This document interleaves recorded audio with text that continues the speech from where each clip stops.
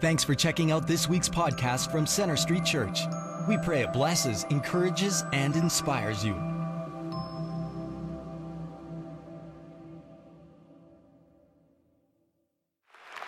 Welcome, Center Street Church, to those of you here at Central Campus, also those of you meeting at one of our other campuses in Airdrie, down in Bridgeland, in South Calgary, and also in the Crowfoot Theaters in Northwest Calgary. And of course, we welcome those of you who are online.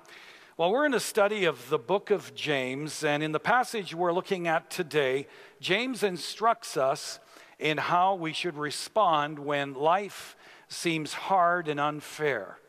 And so would you please stand and join me in reading the passage that we're going to be exploring today.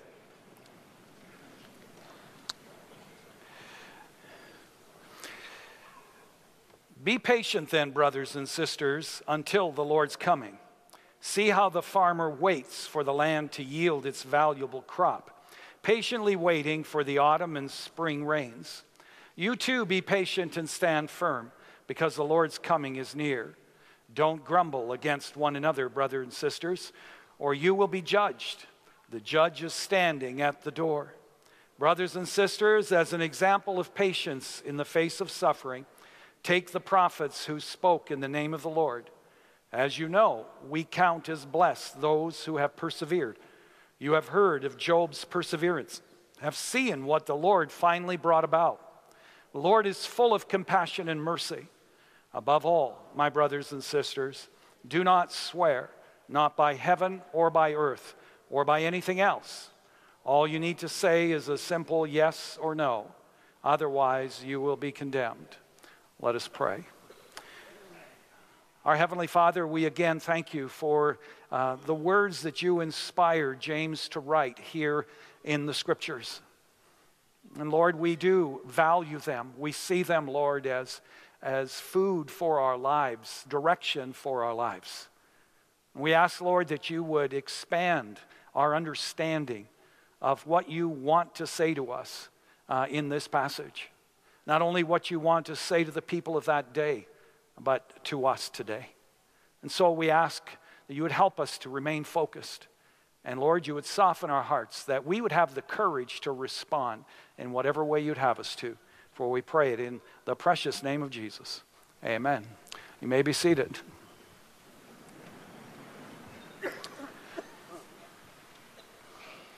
You know, virtually everyone in this place has or will face trouble or hardship at some point in their life. Jesus said, in this world, you will have trouble. Now, Jesus wasn't being pessimistic when he said this. He was just being realistic.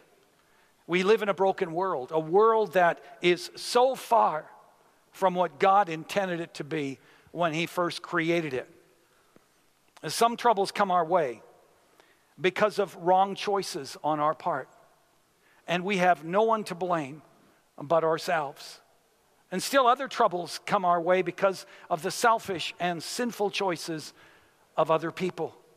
When people are greedy, when people are slanderous, when they're dishonest, when people are unforgiving, unkind, or live immoral lives, other people are going to get hurt.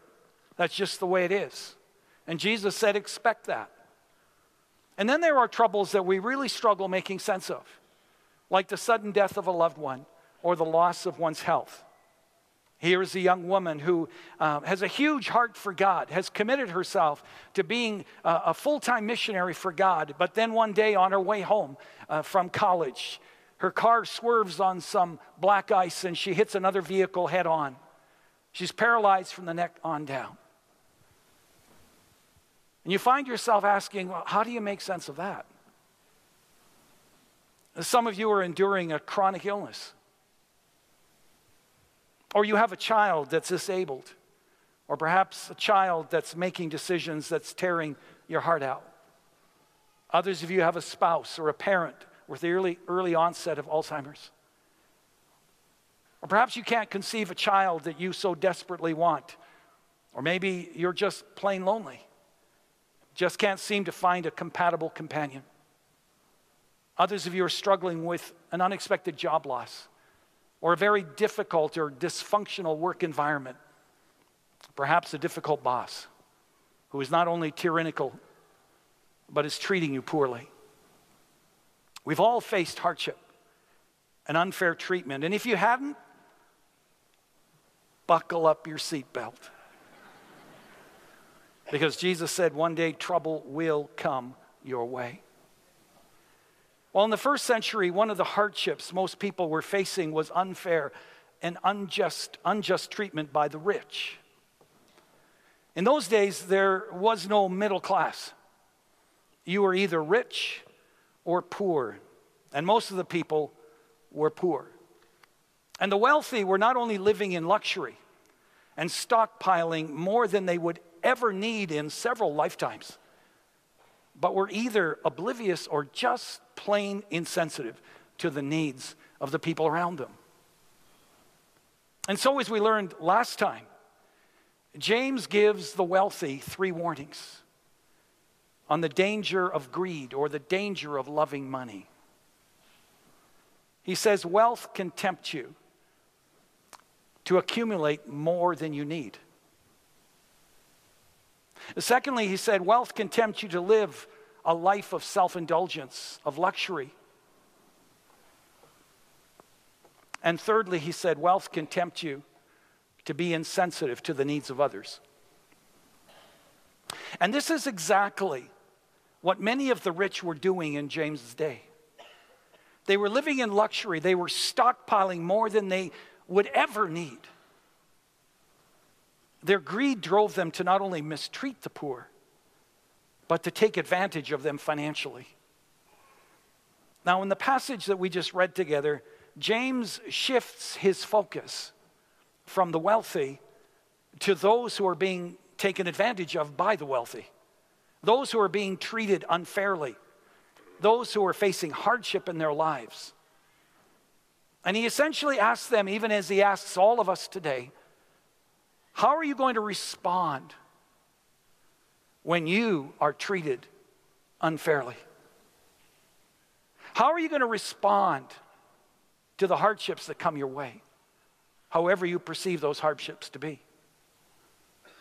And James implies here, when life is hard, when life is unfair, we will face 2 major temptations as well. And the first temptation we will face is to take matters into our own hands.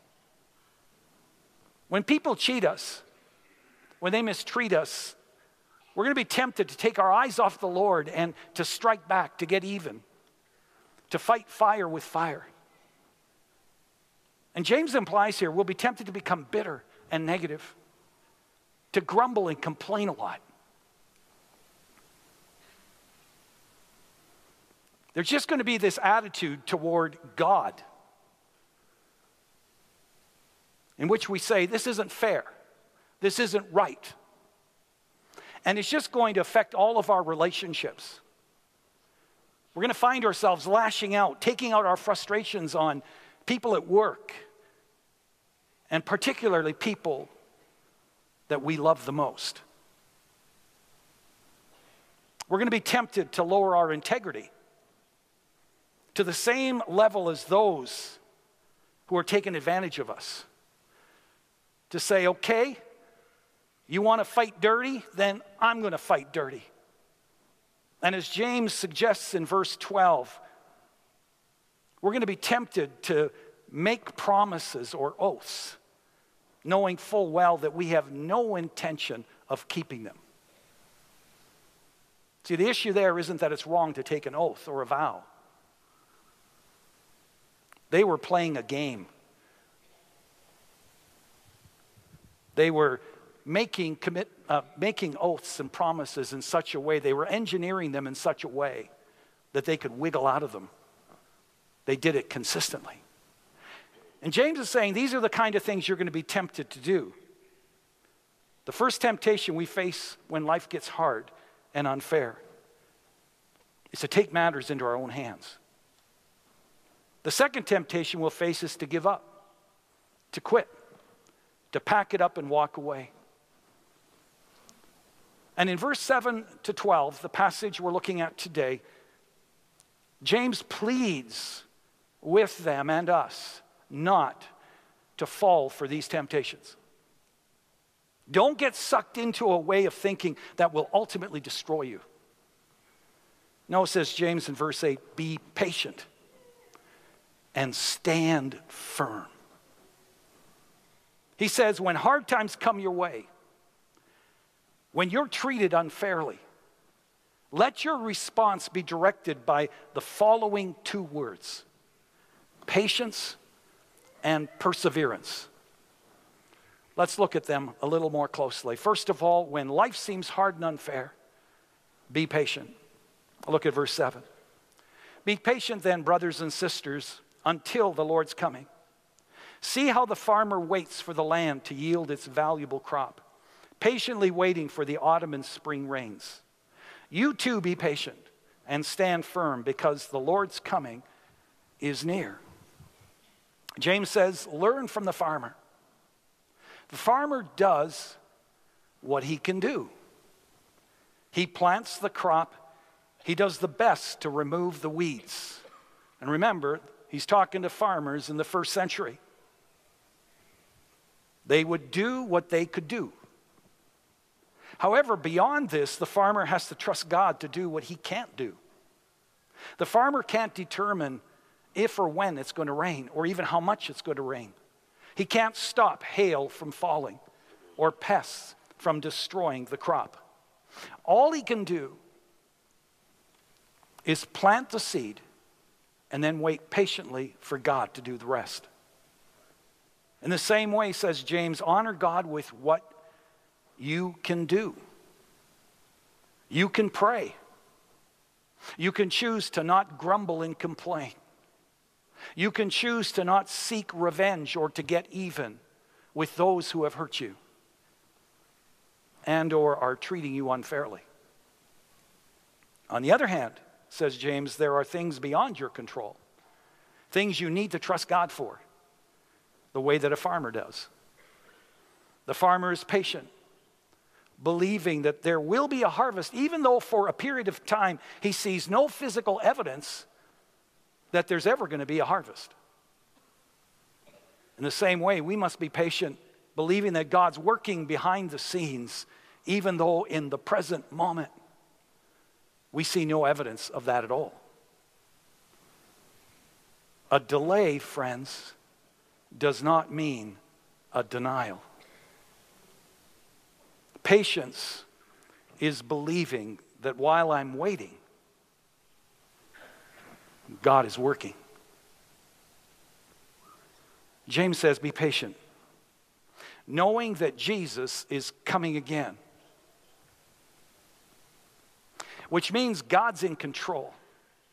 There are no stopping his purposes in this world.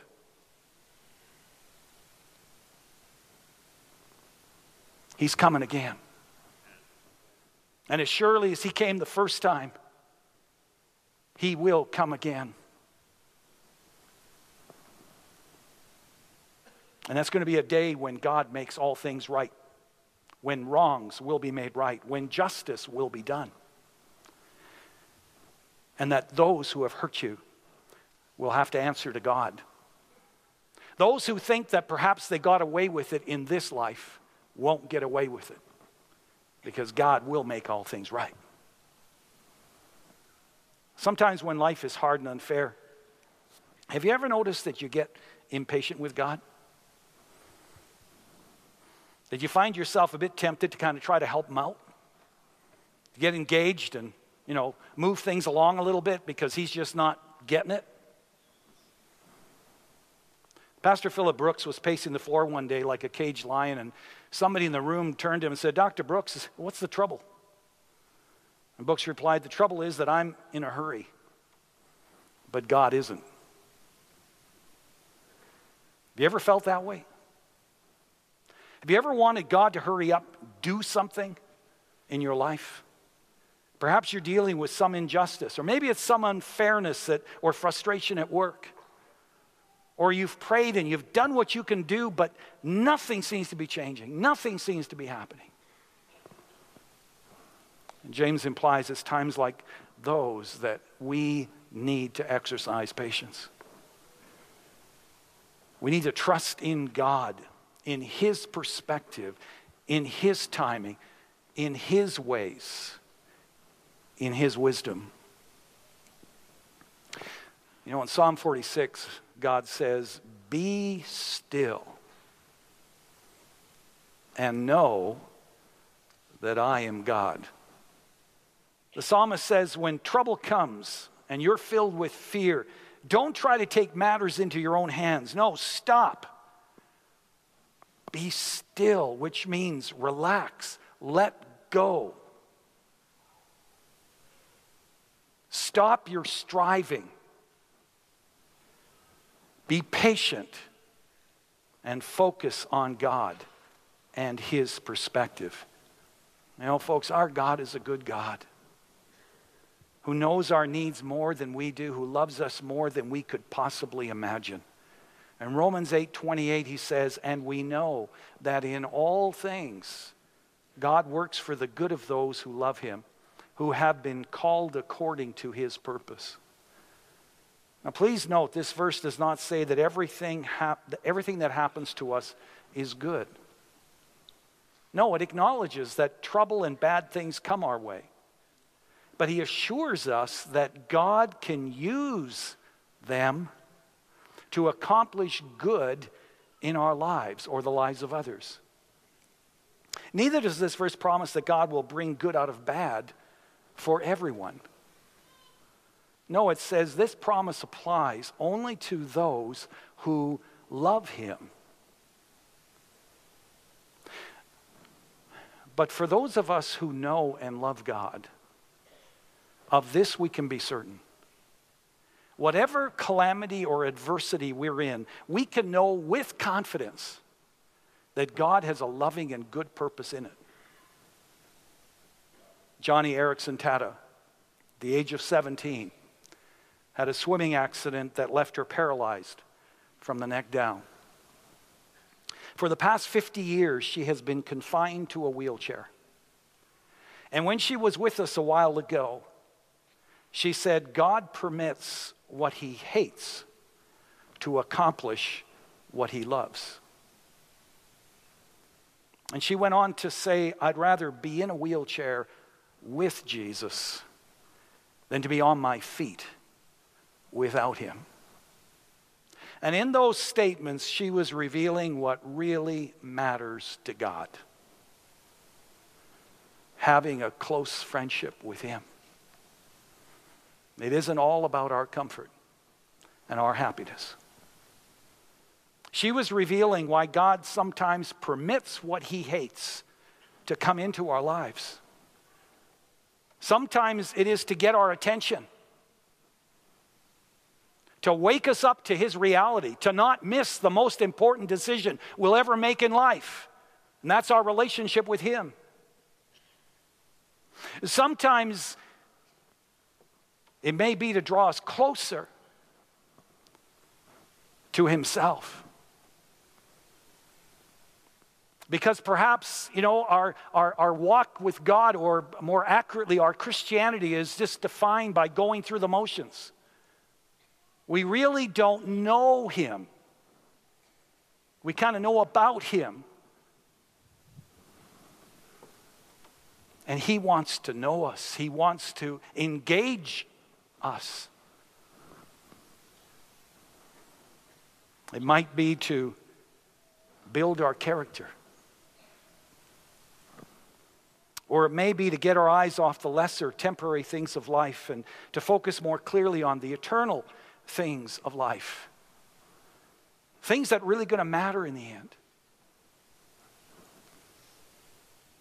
And so first of all, James says here, when life seems hard and unfair, you're going to be tempted to take matters into your own hands, but don't do it. Be patient, knowing that God loves you. He has your best interests at heart, and whether you see it or not, is accomplishing things for your ultimate good and His ultimate glory. Furthermore, when life seems hard and unfair, you're going to be tempted to give up.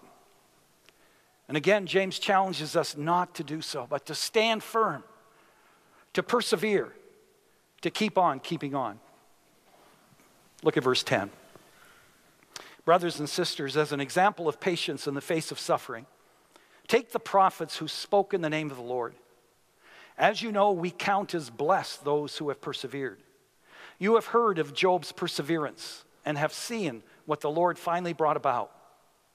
The Lord is full of compassion and mercy. James says, look at the example of the Old Testament prophets like Job, who in the midst of unbelievable trouble stood firm and persevered. Job was the wealthiest man who ever lived in his day, had everything going for him. And then in just 2 short days, everything fell apart. His children were murdered. Everything he had was destroyed. And he himself ended up with a deadly, painful disease. His friends said, Job, we have a word for you from God. It's all your fault. There's some deep, dark sin, obviously, in your life that you haven't dealt with. And as if that wasn't enough, his wife says, God's the problem, Job. Curse God and die. She had the gift of encouragement. You see, Job had every reason in the world to give up, to pack it in, and to curse God and to walk away from God. But he didn't. Oh, he questioned God like 40 chapters worth.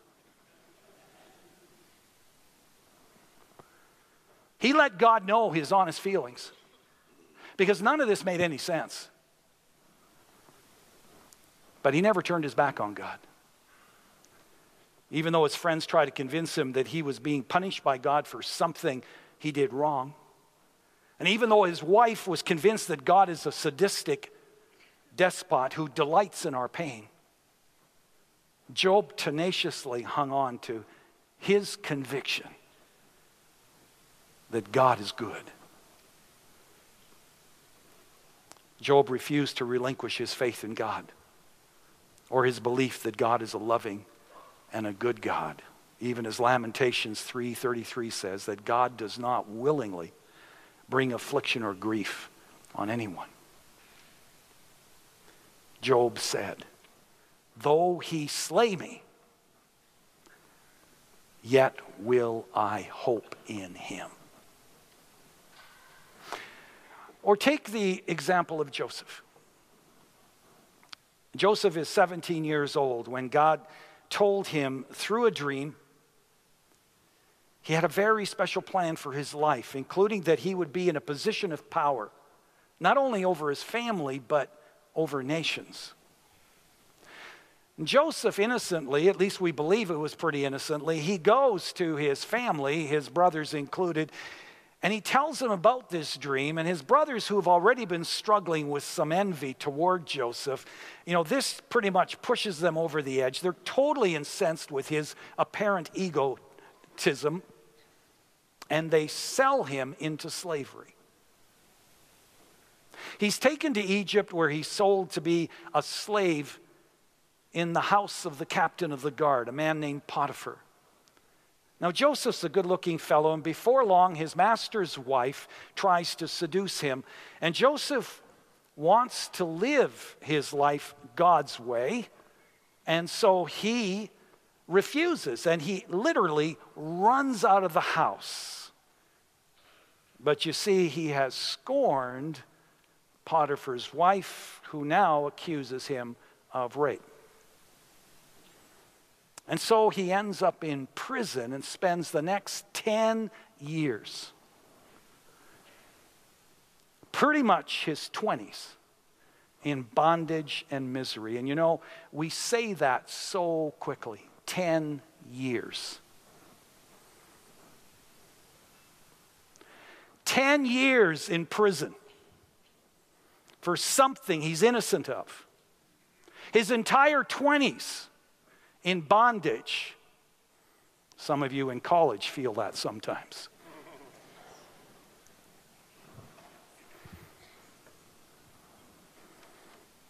Now imagine what Joseph must be feeling, what he must be thinking at this point. God, remember this plan that you had for my life? You know, people are going to actually bow down and serve me. Did I just make that up, or was that really from you? So far, Lord, I've been beaten up, I've been thrown in a pit, I've been sold into slavery, and now I'm rotting in prison. Did I miss something? Did I do something to deserve this? Undoubtedly, his hope was fleeting. Despair was setting in. And some of you know what this is like. Some of you have experienced this in your marriage. You just keep hoping. But after a while, you feel like you just can't hope anymore. Or some of you have experienced that with your children. Your children or a child has gone down a bad path and you just keep hoping and praying. But at some point, you just can't go there emotionally anymore. You can't take being disappointed one more time. Some of you battle with an illness. And you know the roller coaster of emotions. You get good news and then you get bad news. You pray until you don't even know what to pray about anymore. And after a while, you just feel like you can't hope anymore. And that must have been how Joseph felt. I mean, at every turn, it just seemed like his situation was going from bad to worse. And yet he stood firm. He refused to give up. He refused to change his mind about God. Now, why was he able to do that? Because he made a decision to trust God with his life. He surrendered his life to God, firmly believing that God had his best interests at heart, that God was in control, that God is a good God who's working out his purposes in his life, even though his circumstances seem to communicate the exact opposite. And that not only gave him deep peace, but it nurtured hope in his life in the midst of the greatest disappointments of life. He simply refused to give up. When Joseph ended up as a slave in Potiphar's home, you know, it would have been easy for him to say at that point, you know, I didn't sign up for this. I give up. I'm done with this. I may have to work for Potiphar the rest of my life, but I don't have to like it. I mean, I'm going to go on autopilot. I'm just going through the motions. And yet, you see, during one of the lowest points of his life, Joseph is reminded of a great truth, even as Job was reminded. A truth that was directed at various characters in the Old Testament, a truth that we read in Genesis chapter 39, verse 2, which says, "And the Lord was with Joseph." And the Lord was with Joseph. He was not alone. The Lord was with him in the midst of his loneliness, his hardship, and his disappointment.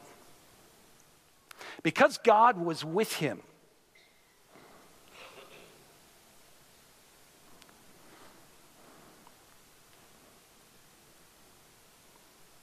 Joseph made a decision to be faithful and obedient to his God. And in doing so, he won over the admiration and the trust of his master Potiphar, who in turn made Joseph his overseer, the chief officer of his staff, so to speak.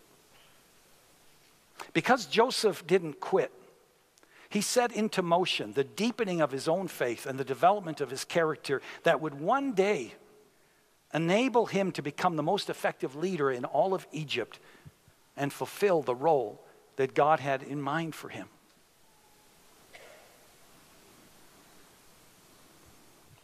Now, folks, I want to remind you that if you're a true follower of Jesus Christ,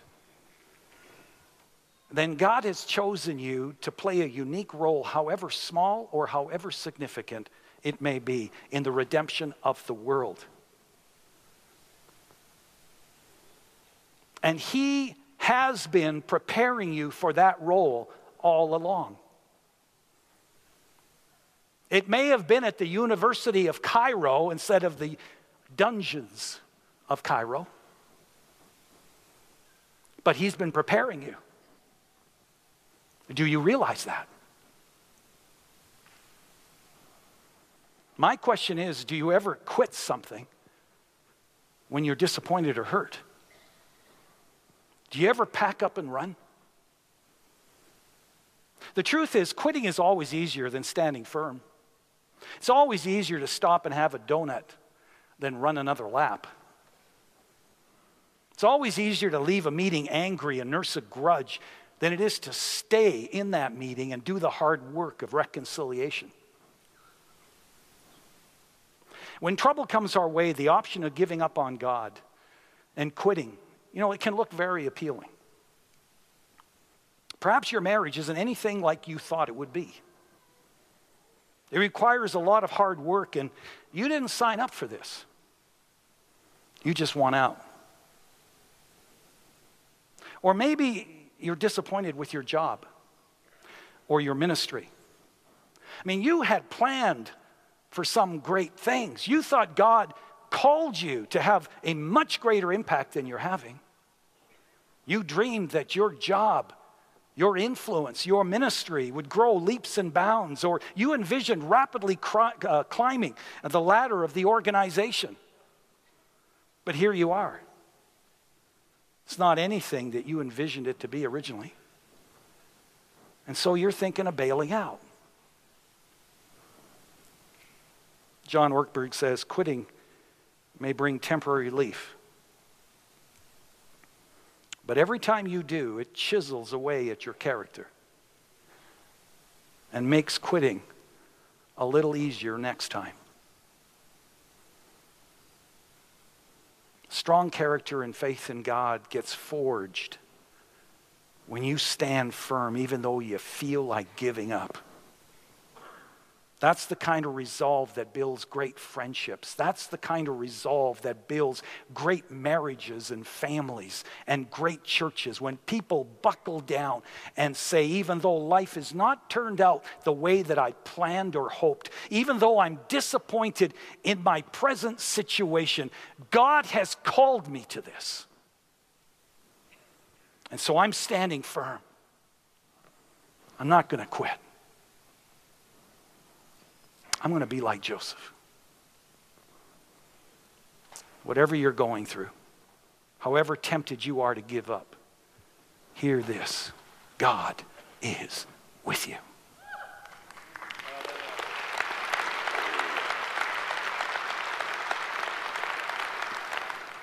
He's working behind the scenes, and he's forging your character through it all. So don't give up. Stand firm. Let him fulfill his purpose for your life. Well, we know the day came when the dream that God had given to Joseph became reality. He was miraculously promoted from a prison cell to a palace, became second in command. And the day came when Joseph's brothers would bow before him, begging for food during a time of great famine, which you will remember is the reason and the plan that God had for Joseph. And Joseph could have made them pay for selling him as a slave some 15 years earlier. But Joseph joyously revealed his identity to them because he knew That all the stuff he went through, all the hardship and the unfair treatment was part of God's greater plan in life. Oh, he didn't see it at the time. But 15 years later, as he looked back, he saw it as clear as ever. And that's why in Genesis 15, verse 19, he said to his brothers who were shaking in their boots, he said, "Don't be afraid. Am I in the place of God? You intended to harm me, but God intended it for good, to accomplish what is now being done, the saving of many lives." See, Joseph realized that even in the darkest moments of those 13 years, God was working. And folks, God takes our choices. We must realize this. God takes our choices, no matter how bad or how sinful they are. He weaves them into the outcome of his holy purposes for our lives. And that's why he's God and we're not. James says, be patient, stand firm, persevere, knowing that no person, no circumstance can frustrate God's purpose for your life. If you're in the middle of one of those 13-year periods of darkness right now, I remind you that we serve a good God who sees the whole picture. And he has our best interests at heart in all things. But God says, I need you to trust me. I need you to surrender your life completely to me. Because I see things that you don't see. I know things that you don't know. Job's life and Joseph's life teach us that God is far more interested in deepening our character and our relationship with him than he is elevating our happiness or our comfort. And he will use whatever comes along to shape our character, because our ultimate destiny is not so much about what we do with our lives or what we achieve for him, but on who we are becoming in him.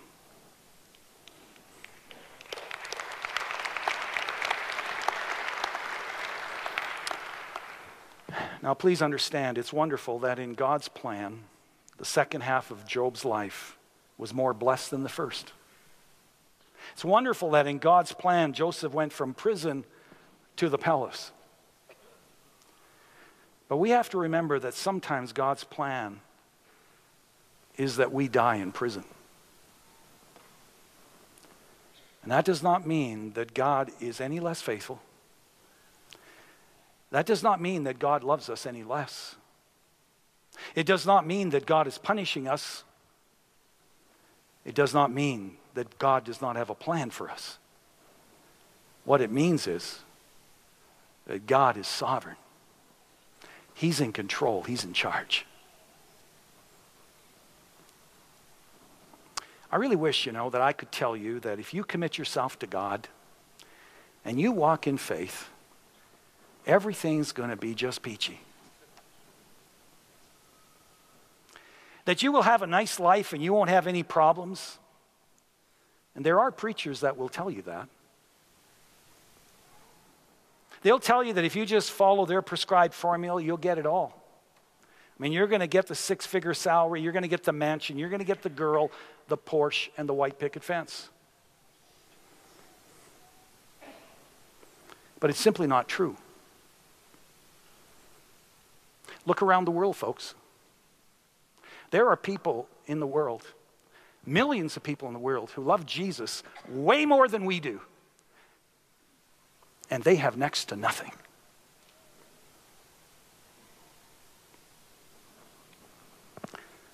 The truth is, sometimes life's really hard. And sometimes it doesn't make any sense. Sometimes it seems unfair. And yeah, we wonder where God is in all of this. It's in those moments when we're disappointed, when we're disillusioned with God, we have to make a choice. We can get bitter and angry. We can walk away from God and lose all hope, which, if you really think about it, accomplishes absolutely nothing, just leaves us in a state of despair. Or we can choose to believe what God says about himself and about his love and care for us is true, even though it doesn't line up with our present circumstances. Sometimes, this is something that Johnny Erickson says, sometimes when you've got all your theological ducks lined up in a row, explanations just don't cut it. 10 biblical reasons as to why all this negative stuff is happening just doesn't do it. What you long for more than anything during times like that, she says, is not something, but someone. The Lord. It's like a child who's hurting and in tears, looking up in the face of her daddy. She's not looking for answers. She does not need reasons so much as for daddy just to reach down and to lift her up and hold her close and to say, it's okay. Everything's going to be okay. Daddy's here. That's really what we long for. The fatherly assurance that even though our world is spinning out of control, there is one who loves us, who is very much in control. And that everything will be okay. Friends, I may not be able to tell you why you're facing hardships in your life. But as one who has walked through the valley of the shadow of death, I can tell you, whatever the problem, whatever crisis, you need not face it alone. God's presence is with you. His purpose for you does not change. Whatever path you go on, you don't travel it alone. He's with you to the very end because he's as real as I am standing here. You know, so often when we're in the middle of a storm, our first response is emotional. And that's understandable. It's natural. But the way to peace is not to respond by what we feel. It is to respond by what we know. We may not know, says Joseph Stowell, we may not know how it's all going to work out, but we know the God who will work it out. And friends, one day, we're all going to realize the truth that knowing God is better than knowing the outcomes. And so relax in the sovereign character of God. Pray without ceasing. But as you do, as you wait on the Lord, face your circumstances with the sure confidence that God will work all things together for your ultimate good and his ultimate glory. And as you do, you will discover that when all you have left is God, God is enough. Would you stand for closing prayer?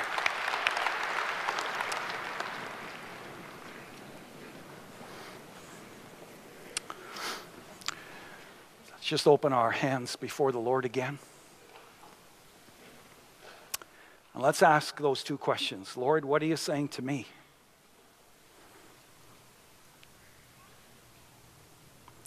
And Lord, what is it that you want me to do about it? What's one step you want me to take? What's one attitude you want me to change? What's one belief you want me to embrace?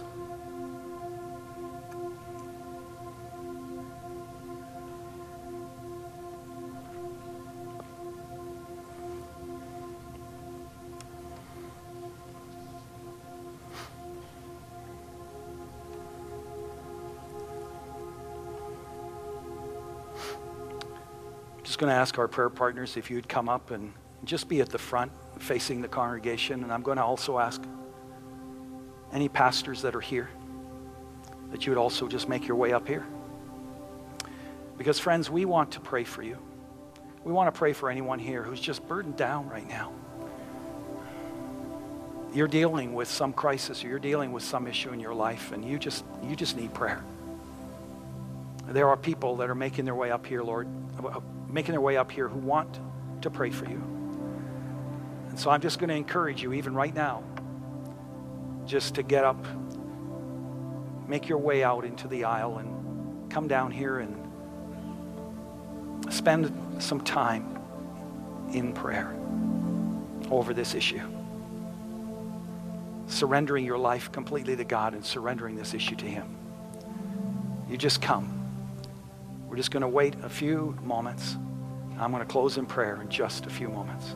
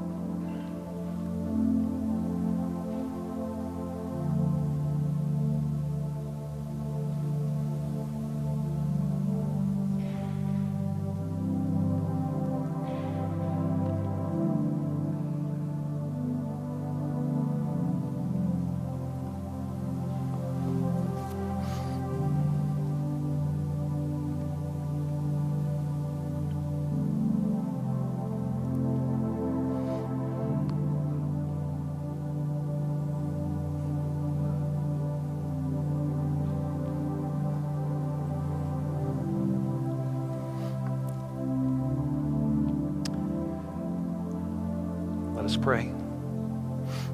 Our Heavenly Father, thank you for these words